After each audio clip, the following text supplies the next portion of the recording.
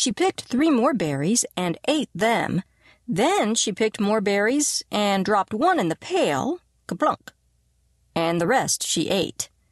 Then little Sal ate all 4 blueberries out of her pail. Her mother walked slowly through the bushes, picking blueberries as she went and putting them in her pail. Little Sal struggled along behind, picking blueberries and eating every single one. Little Sal hurried ahead and dropped a blueberry in her mother's pail. It didn't sound kaplink because the bottom of the pail was already covered with berries. She reached down inside to get her berry back.